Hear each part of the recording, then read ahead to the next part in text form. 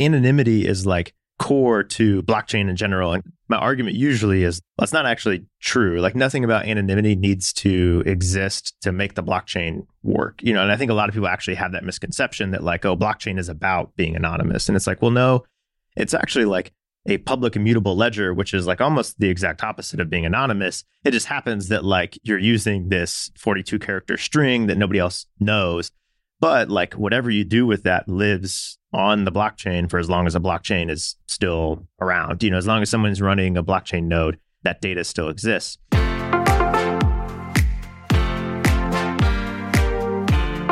Welcome to Behind the Product, a podcast by SEP, where we believe it takes more than a great idea to make a great product. We've been around for over 30 years, building software that matters more.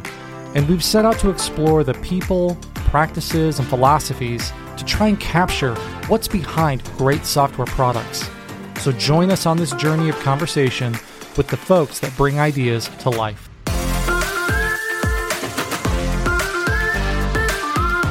Hey everybody, welcome back to the show. Whether you're new to the Web3 space, have deep cuts, or you're like me and recently dipped your toes in, this is a great show for you. Drew Beechler, the CEO at Holder, joined SEP's CEO and myself in a great chat that left us with a new view of the space. Holder has taken an interesting position on the presumed anonymity of blockchain and carved out a unique product in the CRM and marketing automation world. Drew shares some things with us that really have surprised him and his thoughts on what's needed in order for mass adoption of Web3 tech. And really quick before we dive in, I really appreciate everybody taking time to listen to our show. I have a quick ask, and I hate to do this, but if you think one person might enjoy this show, my ask is that you consider sharing it with them. And no worries if not. Another way you could help is feedback, which I love. So if you have any for me, it's really helpful to hear. You can hit me up at podcast@sep.com. All right, enough of that. Let's dive in. Hope you enjoy.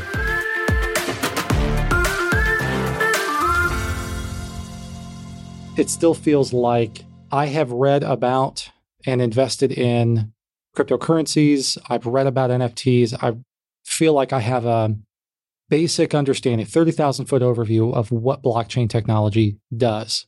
I am not to the depth that Raman is, and I'm sure you, and it seems like it's hard to get the average consumer to get their level of understanding up to the point where they can conceptually understand what it is you're even talking about. So maybe as a quick baseline, because you will probably do a better job than I will, of explaining like, what is Holder? Like, what are you guys doing? What's the product?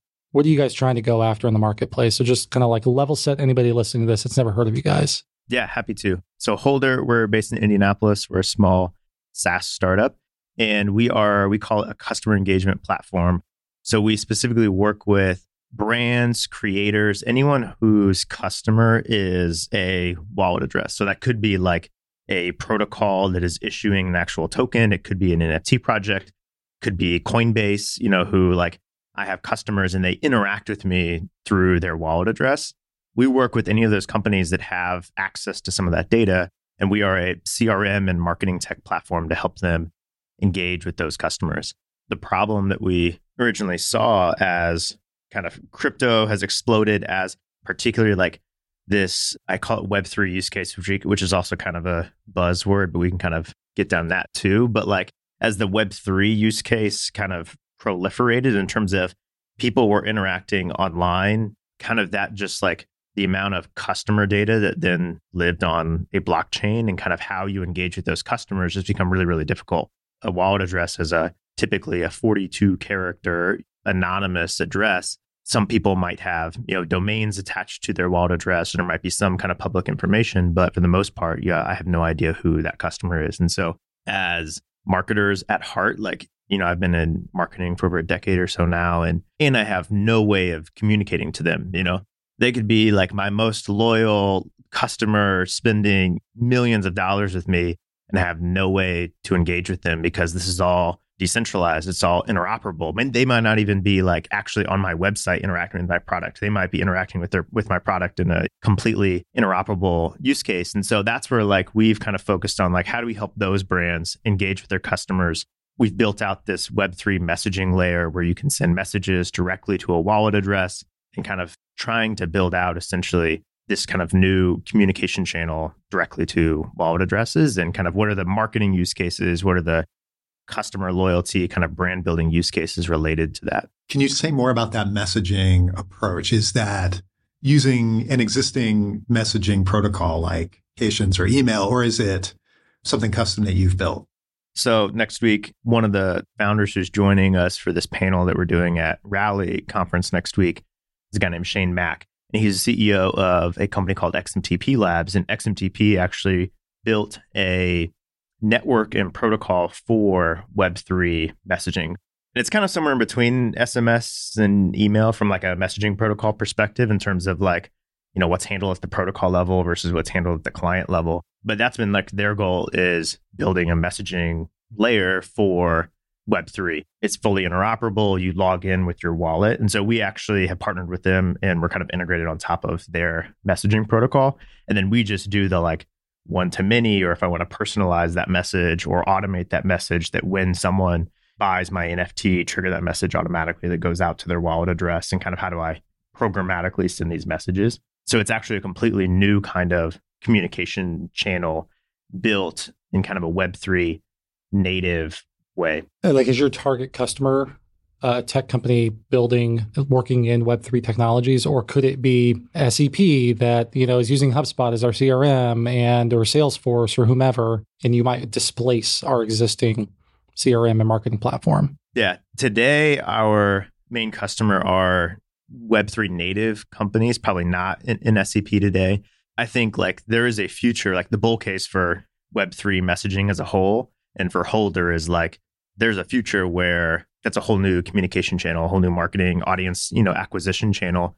Oh, and it just so happens like someone's wallet address is also tied to a lot of this other financial metadata, you know what I mean? That I know how much Ethereum they hold in their wallet as well. And so I think there is a future where that's a very massive opportunity to kind of go after, just how like other kinds of messaging channels have evolved over the last handful of decades, you know, from email to SMS, which I feel like has had kind of a revolution over the last 5 years, even especially with like Klaviyo and Attentive and those that are doing more like marketing based messaging using SMS, you know, WhatsApp messaging, even like iMessage, kind of the rich iMessage style, like, you know, you've seen kind of an evolution of messaging. I think there is a world where like Web3 messaging, kind of wallet based messaging could be something like that. And definitely at that point, any company that wants to engage with a customer at their wallet address could be a potential customer of ours. But kind of our niche right now is focusing more on marketers, growth leaders, product managers at more of these Web3 native companies. One of the things I was curious is, I've got a 30,000 foot lens looking at this, not a deep understanding. And some of it is still, you know, hard for me to grasp. And I'm thinking like, man, there's got to be such a barrier that Holder has to explain the benefit of some of their product to their customers. But it sounds like if you're working with somebody that's steeped in this technology, they kind of get it for the most part and they can see the benefit. Yeah, that's the goal at least is, go after some of the people that kind of already inherently get the technology more, and then it's an easier sell. And I think the growth 5-10 years out, you know, in the longer term is how can we win over some of your typical e-commerce marketer that wants to send promotional messages to someone's wallet address as well, or something like that. You know, what are some of the, I'll say, more successful B2C Web3 technology companies that exist today? How are people monetizing this technology that you're seeing? I think there's a handful of different routes I go to, especially like on like consumer experience side of things. So one is there's a really interesting Web3 social media platform called Lens, and they've built it kind of protocol first. And it's like Twitter on Web3 is like, or X, you know, but you know, Twitter, X, whatever. I think it's still called tweeting. I don't think it's called Xing anymore. Do you call it X spaces? Yeah. I don't know. A little bit of an identity crisis, but you know, it's like from a feature perspective, it's a feed, it's profiles, it's I follow people, you know, I post, I can like, repost, comment on those posts. It's, you know, Twitter, but everything database that it runs on, instead of running on some internal database, is all on a blockchain. Specifically, it's all on the Polygon blockchain even.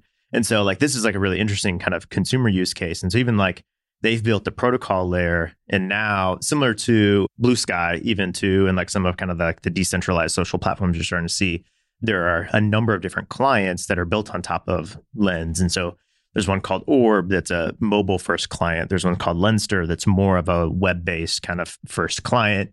There's a handful that are like just focused on video or like specific types of posts, you know what I mean? All these kind of clients building really bespoke experiences. And so there's like an interesting thing around what they're doing that I love from a consumer perspective too, is because like back to like the whole value of a blockchain to me is like, you know, it has core tenets of a blockchain is really just a database that's public, immutable, and like it has this nature of like it's meant to be permissionless and trustless. You know, I don't have to trust the other party on the end of this transaction because I trust the code doesn't have a bug in it. You know what I mean? And so like this is going to work because the program works, you know, programmable money. In the same way, like Lens is all built on the same kind of tenets, which is really interesting.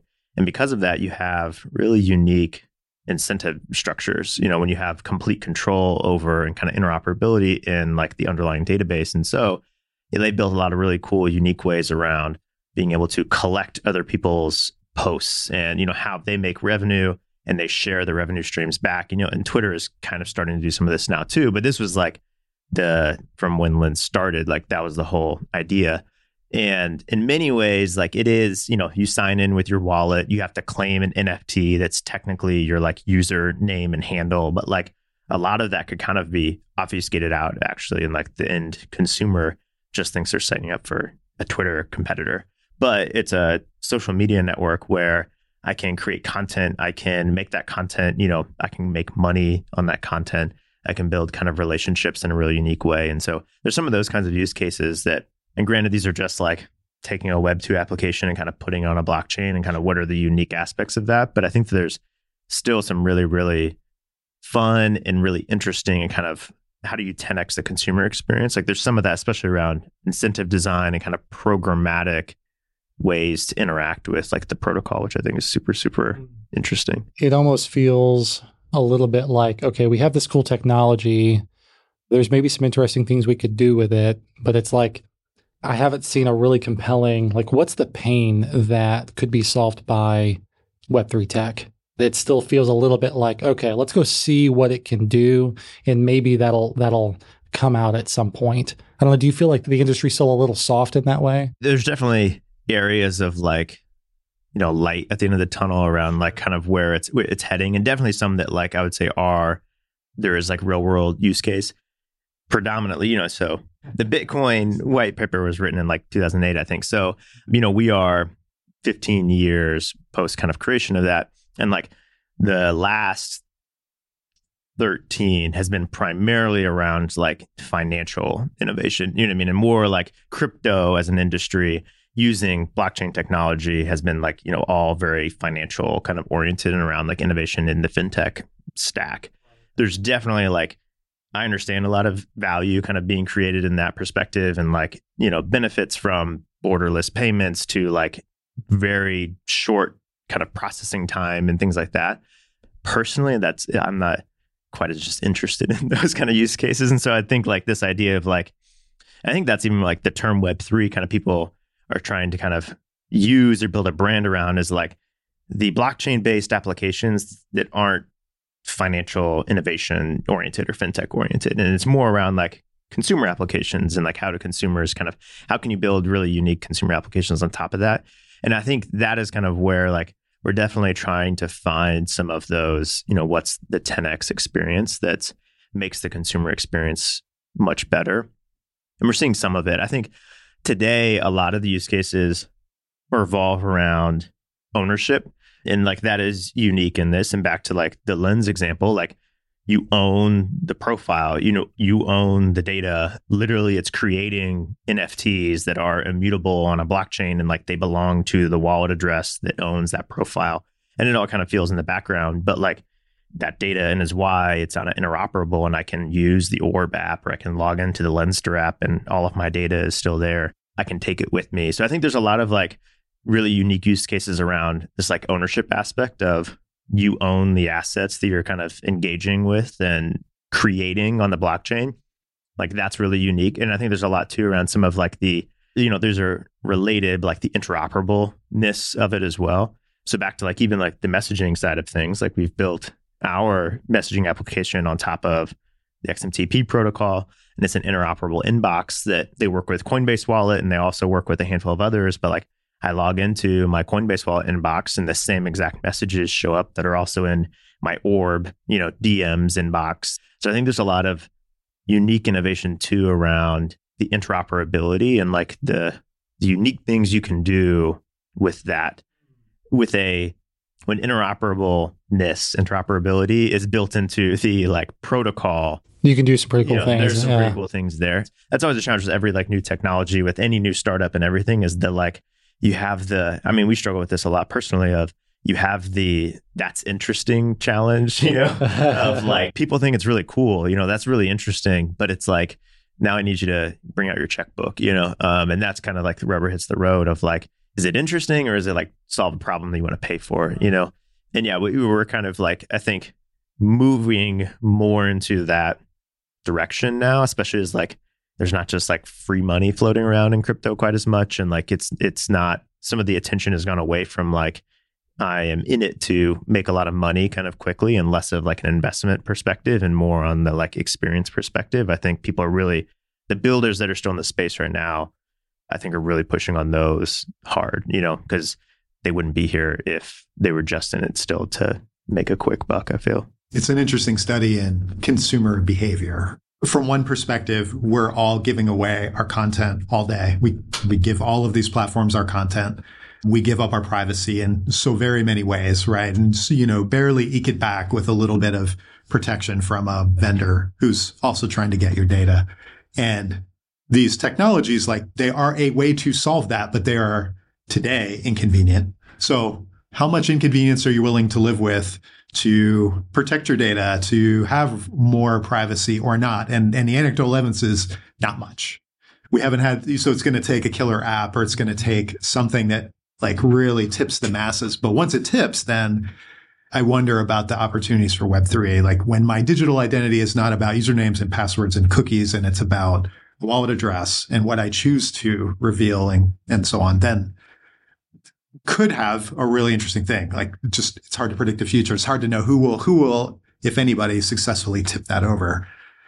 Oh yeah, I completely agree. It's really tough. And I think there's a lot of people too over the last, 12 to 18 months that a lot of, on the kind of more technical side of things, have been doing a lot of work around like, how do we make this much more kind of mainstream consumer friendly? So like one thing, if you all aren't familiar, and maybe kind of the audience might not all be for sure, is around, there's a lot of, I call them account abstraction, but like email-based wallets, basically. And it feels very much just like two-factor authentication. So there's a really big company called Magic that does this. There's another one called Crossmint and lots of others. But basically, they do MPC and kind of like wallet management for you. So if I wanted my customers to log in with a wallet, but I didn't want them to actually need a crypto wallet, you can let them log in with their email address. I put in drew@holder.xyz. I hit create account. It's going to fire off an email to me with a two-factor code. And essentially, that is just kind of a verification key to access my private crypto wallet keys that live on the back end of this technology provider like a Magic. And so like to the end consumer, I'm just logging in and I'm getting a link. It's a passwordless login. But what's happening on the back end is it's actually spinning up a wallet address for you, storing the private keys. Like I don't have access to the private keys or the 12-word seed phrase that I have to write down and secure in some, special place. It's just like logging in with an email address. But on the back end, I have this wallet address. I can collect tokens and things like that through it. I can log in. It feels like a login. And so there's a lot of, I'd say, especially bigger brand activations that are like, that's the way that they kind of all crypto-less with a Web3. It's a Web2 front end with a Web3 back end, basically. Starbucks is probably like the most popular has done this. They have a new loyalty program called Odyssey. You actually sign in with your existing, like OAuth with your existing Starbucks login.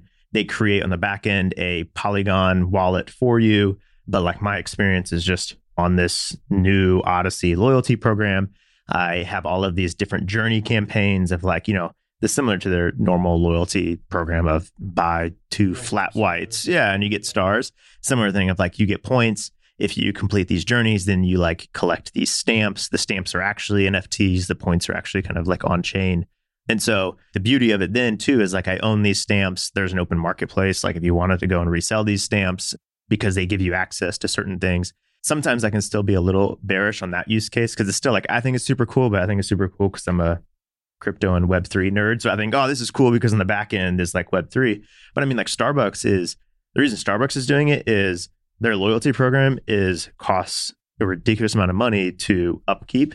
And this is actually a much cheaper way to manage a loyalty program because they're not even paying the infrastructure and like the database costs to manage it because it's all on Polygon's database, quote unquote. But those are some of the experiences where like, I think it's interesting. I think we'll start to see more and more of those, especially like if you're not going after a crypto native consumer audience, that you can start to obfuscate out some of that in the back end where like the end consumer has no idea, in the same way that I don't know what language Twitter is written in or, what do you know your home IP address? We've obfuscated these things away because they're unnecessary and unhelpful and a barrier to explaining to my mom how to set up email or something. Right. But for some reason, I don't know, for some reason we repeat these patterns in technology of like, no, we got to be purists. This is crypto. This is not your keys, not your coins. We can't talk in that way. So let me keep going with the like, why is it like that kind of questions. I was thinking about what you're doing with Holder. And it's kind of a classic story of marketing. Like I need to understand my customer and I want to interact with them. And also this is crypto and I don't want you to know who I am. And it's sort of built into the ethos, at least of the sort of the hardcore. It's like completely anathema to the idea. So how do you square that up? How do you resolve that? Sometimes people, and I thought you were going to say this, but you didn't, but sometimes people will say even like anonymity is like core to blockchain in general. And my argument usually is that's not actually true. Like nothing about anonymity needs to exist to make the blockchain work. And I think a lot of people actually have that misconception that like, oh, blockchain is about being anonymous. And it's like, well, no, it's actually like a public immutable ledger, which is like almost the exact opposite of being anonymous. It just happens that like you're using this 42 character string that nobody else knows. But like whatever you do with that lives on the blockchain for as long as a blockchain is still around. As long as someone's running a blockchain node, that data still exists. And so there's some interesting kind of dichotomy there of like, and I think that's why people have been very anonymous, on the blockchain because it's all public. And, if I know your wallet address, I know how like financially how much money and things like that is in like the wallet address. And so people have taken very like kind of anonymous, pseudonymous steps in that world. I think the way that we kind of talk about it and think about it is there's an identity layer though too around Web3 and like around wallet address where like I have social credibility and provability based on like the things that I'm involved in, like with my wallet address. I can prove that I was a fan of X artist or whoever it is because you can go back and look at the transaction log and see I was there when kind of thing. And so I think there's like, because of that, we've seen people building like identities around their wallet addresses too. And so it's called ENS. It stands for Ethereum Name Service. And they are basically a redirector for a wallet address. So I can give my wallet address a human readable name, the same way that we use DNS for holder.xyz to resolve to some IP address, of where I'm hosting my website or whatever. So like my wallet address is drewbeechler.eth. And kind of just from that perspective, like we started to see from an identity perspective, and granted, like that's my like main wallet that I hold the things that are kind of like public facing about me and how do I kind of have this persona or whatever, or the things that I like. But I could also certainly have tons of wallets that are completely anonymous, you know what I mean? And kind of don't interact with the outside world at all and things like that. But the way that I think about from like a brand perspective is they will have an address that they want to kind of engage with you as the brand with. So like my drewbeechler.eth is probably the one that I want to engage with brands the most. And like the thing that I come back to as well is this is a world that's completely transparent, at least. So when I connect a wallet address to a website or I give some brand my wallet address, I am knowingly giving them the information in that wallet. Like I know the information that I'm giving them. In the cookie-based kind of world that we live in today and all the other systems, I go to acme.com and load up everything in my cart. And I have no idea, what cookies have followed me to that website when I make that purchase, where else they're sending my data. And so I think there's like this level of transparency where like it is a hurdle to get over, but it's because it's so transparent that that you're giving up this data. And so I think it kind of puts the onus back on the brand almost to like make it worth it, like make it worth me giving you my information.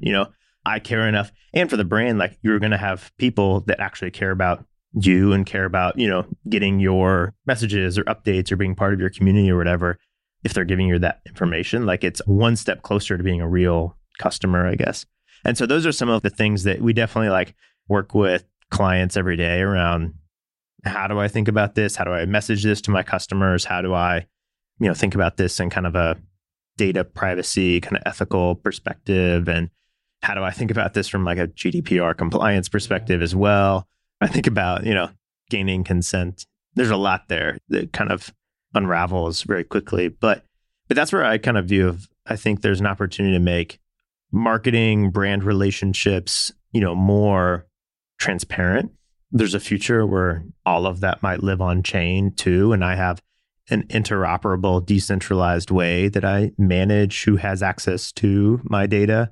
How do we make that very consumer friendly? Big hurdle. But there's some ways where I think, back to the programmability of like the underlying technology that it sits on, there's some really cool things you could do with it too to make the incentive structure aligned.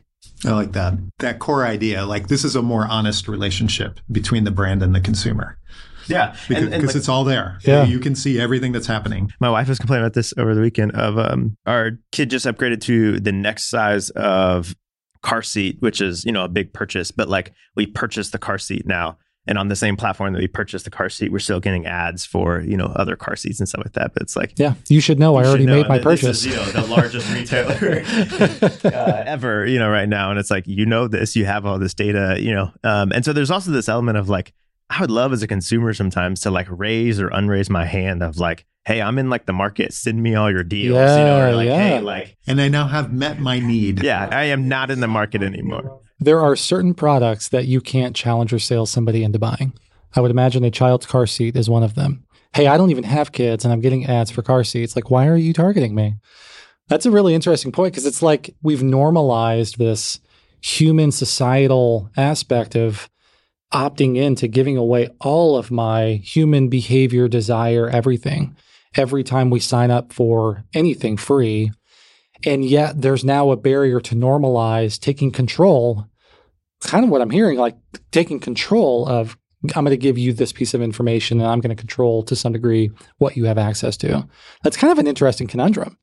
One of the things I'm kind of curious from both of you, since you're both steeped in this more than I am, the question in my mind is like, what has to change in society? I'm going to ask you to read your crystal balls to enable some of the mass adoption of this technology, to enable people, the average consumer that is tech savvy to the point of their iPhone, maybe not necessarily to product development, to adopt and get comfortable with this kind of engagement with brands. And Drew, to your point, what do you guys think? Back to what we were saying earlier, like the process of owning or managing a wallet, like needs to be as easy as, is my wallet sitting right here on my phone? Your wallet in your iPhone, or feeling like, two-factor authentication with a Twitter account, do you know what I mean? Or whatever, whenever you kind of go through that process, like super simple, super easy. I think that is really key. And there's some like, this is more on the technical side too, but like related to that, how do we help manage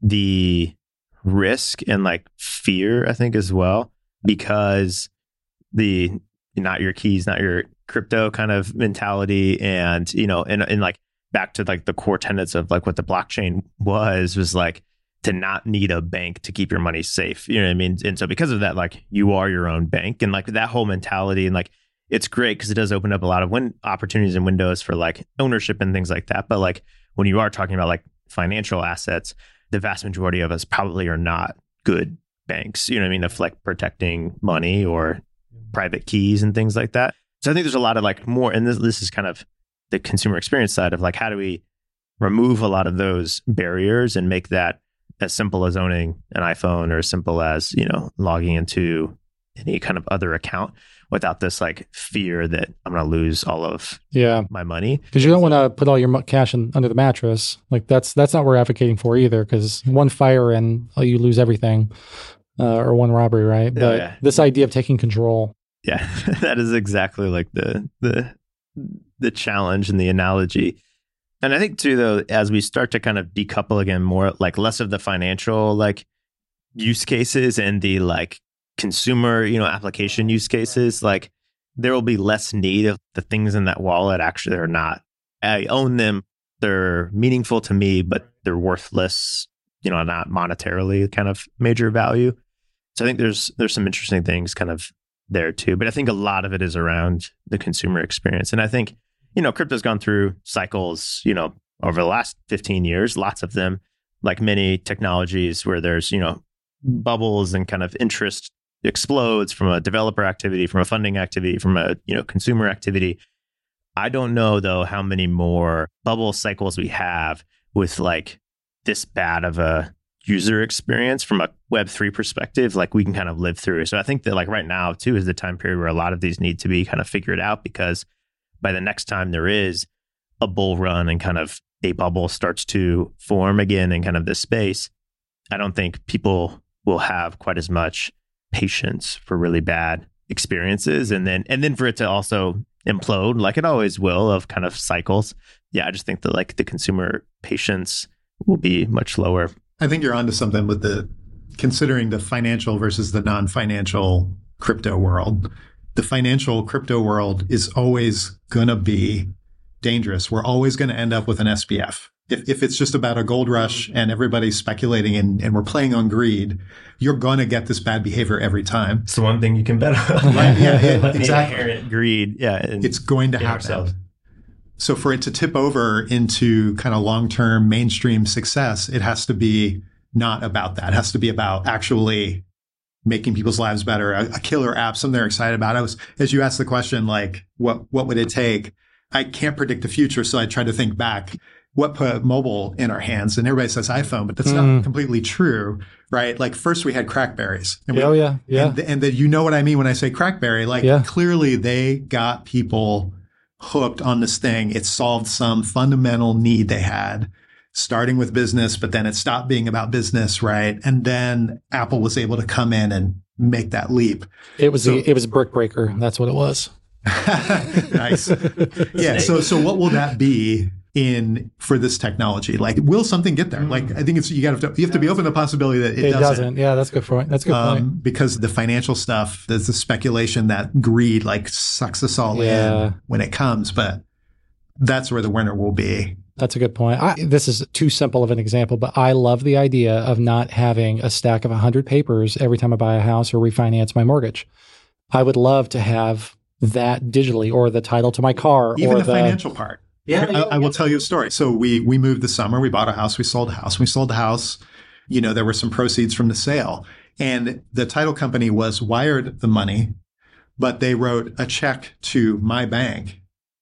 That check took 10 days to clear. This is where the financial system, it's not about the speculation. You're just like, are you kidding me? I know you have the money because you wouldn't have let me walk out of here if you didn't get your money today. But now it's going to take another 10 days to clear.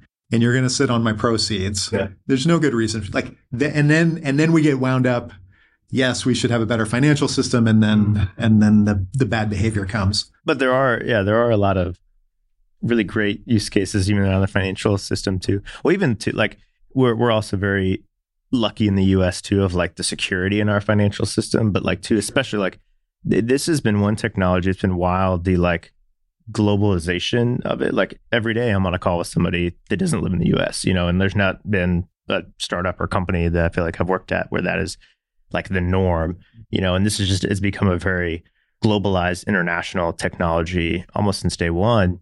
And there are lots of places in the world too where just like simple like financial stability, and access to payments and like in banking infrastructure, is not as easy as it is here. And so there are like definitely like I see a lot of those kind of actual use cases too, like more on the financial side. obviously, but we don't feel quite as much here. But like you see them a ton in lots of other kind of countries. And it's, those are game changing, opportunities for a lot of those folks too. And like when you see those use cases, for sure. Talk about what led you here, right? So you have a background in leading marketing companies or leading marketing for companies. What made you want to jump into this? I spent the last 7 years at a company called High Alpha, leading marketing there. They are still, when I was there, obviously, we were a venture studio and we kind of incubated companies out of the venture studio. We would also invest in companies, but I was helping create the marketing programs for all these companies and, getting to start lots of companies. And it was an absolute blast. And prior to that, I had a marketing tech background in software, working in marketing at ExactTarget, which was selling marketing tech software. And so, yeah, I've been a marketer for a long time. And I would say I've always wanted to start my own company and kind of been looking for the right idea, the right industry, or the right set of like co-founders to start a company with. And in 2020, into 2020, and then all through kind of 2021, I really just kind of red pilled myself into crypto and like Web3 and went down kind of the rabbit hole, fell in love with the technology, fell in love with a lot of the use cases. Like music was like a big one for me. There's like still performance rights organizations that send physical checks for literal cents, to like if you've ever, recorded an album, you can get your album registered with these organizations. They literally send you a physical check for, 10, 20 cents every time your song plays in a Starbucks. It's like those kinds of rights.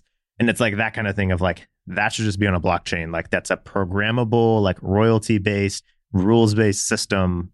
Those payments should just be done digitally and all that kind of stuff. And so it's some of those kinds of use cases that like really drew me in. And I just kind of fell in love with the communities around it, kind of how people were using this technology, again, just to like do wildly innovative things with how you engage with assets, and digital goods and digital assets. And so that's what like I fell down kind of that rabbit hole and then started to realize this like gaping hole around marketing. None of these businesses had any kind of sophistication in their marketing and how they engage with consumers.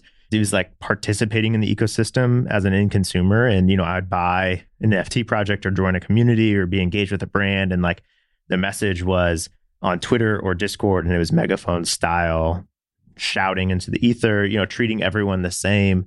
And that was kind of like the unlock for me of like, these companies have no way to manage these customers and your customers' wallet address, yet they have access to my entire financial history of like my on-chain activity. Why are you not marketing to me based on the things I've done in the past? And that's like a holy grail for a marketer in Web2 to like have access to my entire credit card, history report and be able to send me, really relevant advertising based on the fact that I buy a new pair of running shoes every 6 months, just like things like that. And so that was kind of what, for me on the marketing side, it was like, there's an opportunity here that kind of completely changes how we think about marketing and advertising and reaching consumers and how to build a more transparent kind of marketing universe and ecosystem. And so that was, I think, kind of what drew me in, and kind of my background in marketing and marketing tech and startups, and then kind of this passion for Web3 kind of just, all kind of fell into place there in end of 2021. And then I officially kind of, my first full-time day was April of 2022, near the absolute peak of kind of crypto markets, which has been an absolutely fun ride over the last 18 months. I want to come back to that. So as a marketer turned into startup CEO for marketing tech, like I got to imagine there are some unfair advantages and there are some pitfalls that go with that. You talk about that. Some of the unfair advantages for sure. Like, and we try to lean into this as a brand of like, we're marketers first. Like, we get it. I've used every single marketing platform there is under the sun. We still, we're HubSpot customers personally, at Holder. And so there's a lot of that too, of like, we understand the ecosystem, how marketing tech has evolved over the last 15 years, who the major players are, how those businesses have been built.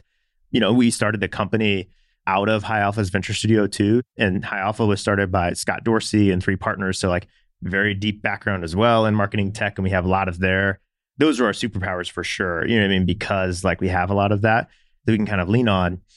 I think some of maybe the pitfalls are like, we can oftentimes, especially like in more the product side, maybe go down the kind of like what's comfortable, in terms of like how we build out a product or what we want the user experience to be like, or how things have always been done in marketing tech. And so we kind of balance this line of like, don't reinvent the wheel. Subscription preferences have been around for 20 years. Do we need to like really reinvent an entirely new way to manage subscription preferences? Or, versus like, this is an entirely kind of new technology. How do we lean into the new technology to like make what might be a 10x better experience that kind of actually is like the differentiator? Those are definitely some kind of pitfalls and trade-offs. Being more B2B SaaS kind of marketing tech experience and background, and focus for sure.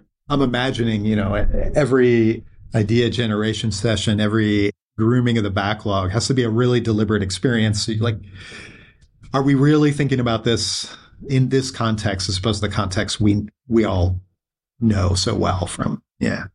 And a lot of it's due to how do people want to use this product, build these experiences, engage with customers today? How do we think they will tomorrow? And then like, what are some of the use cases in the same way? Like no one thought that we would have 5G in our phones, you know what I mean? Like when BlackBerry was around.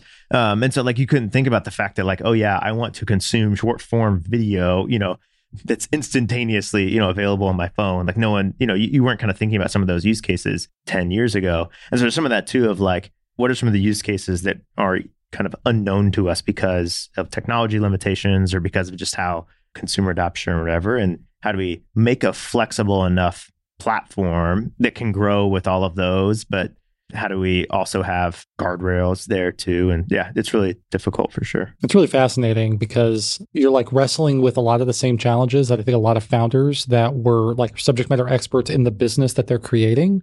And at the same time, you're stepping into like, not necessarily a new vertical or new category, but maybe a new technical category that is still, it's the wild frontier. To both of your point, we have no idea what this is going to end up looking like 10 years from now. It's kind of exciting. And I would imagine you've had some moments over the last 15, 16 months where, oh crap, what's going on? Or maybe some horror moments, maybe not horror stories, but horror moments. Anything like that come to mind from the journey so far? There's definitely a lot. And just even to double click on what you said earlier too, I think it is like, oh, it's a new vertical for me, like professionally, but also like, most of the people we work with, it's also a new vertical for them. You know what I mean? Like this is also like all emerging for them. Maybe they have like a year more experience doing this. You know what I mean? But I think kind of we do get some of that benefit of like everybody's just kind of trying to figure it out too. Like our customers are also just trying to figure this out. And so I think there's some uniqueness there, which is also kind of makes it's not like we're stepping into the healthcare vertical that, it's been around for a long time. There are, precedent and things like that. There's kind of there's no playbook too. So there's some interesting things there of like, we're trying to kind of write it, as we're building it for sure.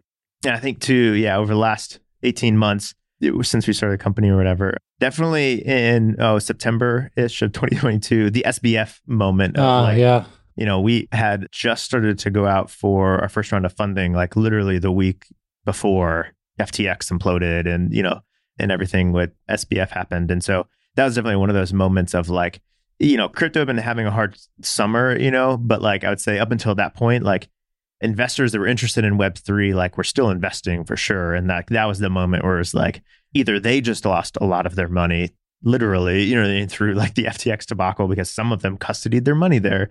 And I think they have a lot of it back now. But, there was like that kind of moment to like, also like there was zero funding, really for Web3 and kind of crypto after that point, and kind of, always like 2020 hindsight of could there have been better timing, but we lived to see another day. And so, yeah, it's been good. And I think all of that's made us resilient, which is what you want as a founder and as a startup and a startup team. And I think too is paying off greatly now. I think when we look back at like, we've been building for over 12 months, I guess, yeah, it's just about 12 months that we like had a product in market, and so like our feature set, our product is very robust now too. Depending on your use case, you could replace HubSpot with Holder now, especially if you were like a Web3 native company, then we're nowhere near like feature parity, but especially like if you're looking at like more of like Web3 messaging side of things, like we can kind of get pretty much as far. And so there's a lot of like benefit of us just kind of being here building and kind of building for scale I think we've learned too from a lot of the challenges in kind of a down market. Though also like it's been a down market for every, fundraising and new customer development has been hard for every startup and every tech company in business, I think. With maybe one asterisk, generative AI. Yeah. Unless you're OpenAI or NVIDIA. Yeah, that's true. Yeah. Yep, that's true. Well, this is a lot of fun. Like I said, I continue to kind of try to learn a little bit about this world, and it's always informative and a little, it's what is it? Dunkirk's, what is the name? The learning curve. Like the more you know, the more you realize that you don't know half of what you think you know. Whatever that's called, there's a law. It's like a big bell curve. Anyway, it's a lot of fun for me. So I appreciate you spending some time to tell us a little about you and Holder and teach me more about Web3. Yeah, thanks so much for having me. It was an absolute blast and loved getting to chat about all things Holder and all things Web3.